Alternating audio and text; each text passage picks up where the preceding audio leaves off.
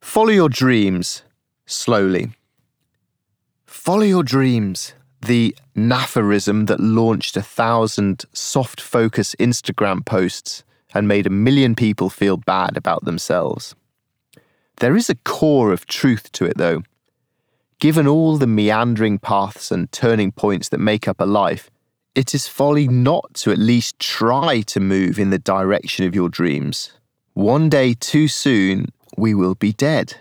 So why persevere with things that suck our soul? If you must do a job you dislike, then fair enough. But if the motivation is to save up for a bigger car and a new telly, I think you're mad. If your house burned down today, how much of your stuff would you bother paying to replace? So, I am in the follow your dreams camp, but I urge pragmatic dreaming. I'm wary of the relentless positivity myth that peddles the dogma of everything you want to achieve is possible. You too can be extraordinary. It is often preached from an altar of privilege and not very helpful at all. If you are considering a significant shift towards doing something you love, I recommend you keep it as a hobby for as long as possible. Start small and build your expertise rather than quitting your life and leaping in at the deep end. I have written about my own decision to step off the career ladder and try to cycle around the world instead. But that was only supposed to be a temporary pause from life.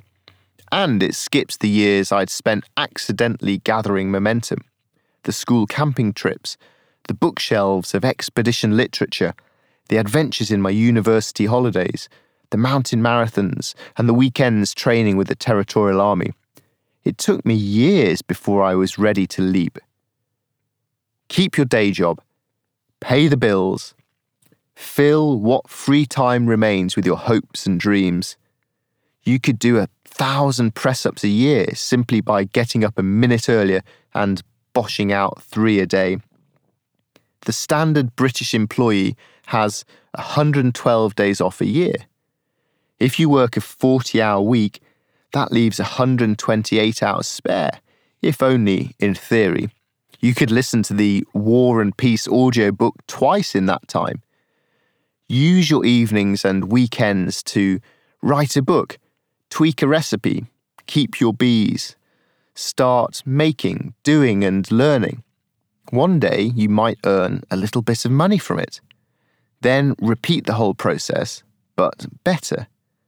When you get so busy that you haven't been to sleep for a week, consider decreasing your work hours a little.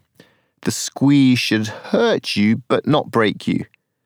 This is your livelihood and future security you're playing with. Be wary of hurling it up in the air on the encouragement of some social media, follow your dreams, candy floss. Only once you are in a financial position to survive on your new income would I encourage you to ditch the day job and go full-time on working at your dreams. It takes a long time to become an overnight success.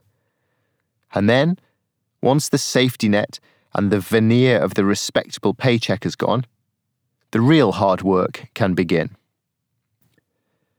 Over to you. What should you work on more slowly than your impatient side wants you to?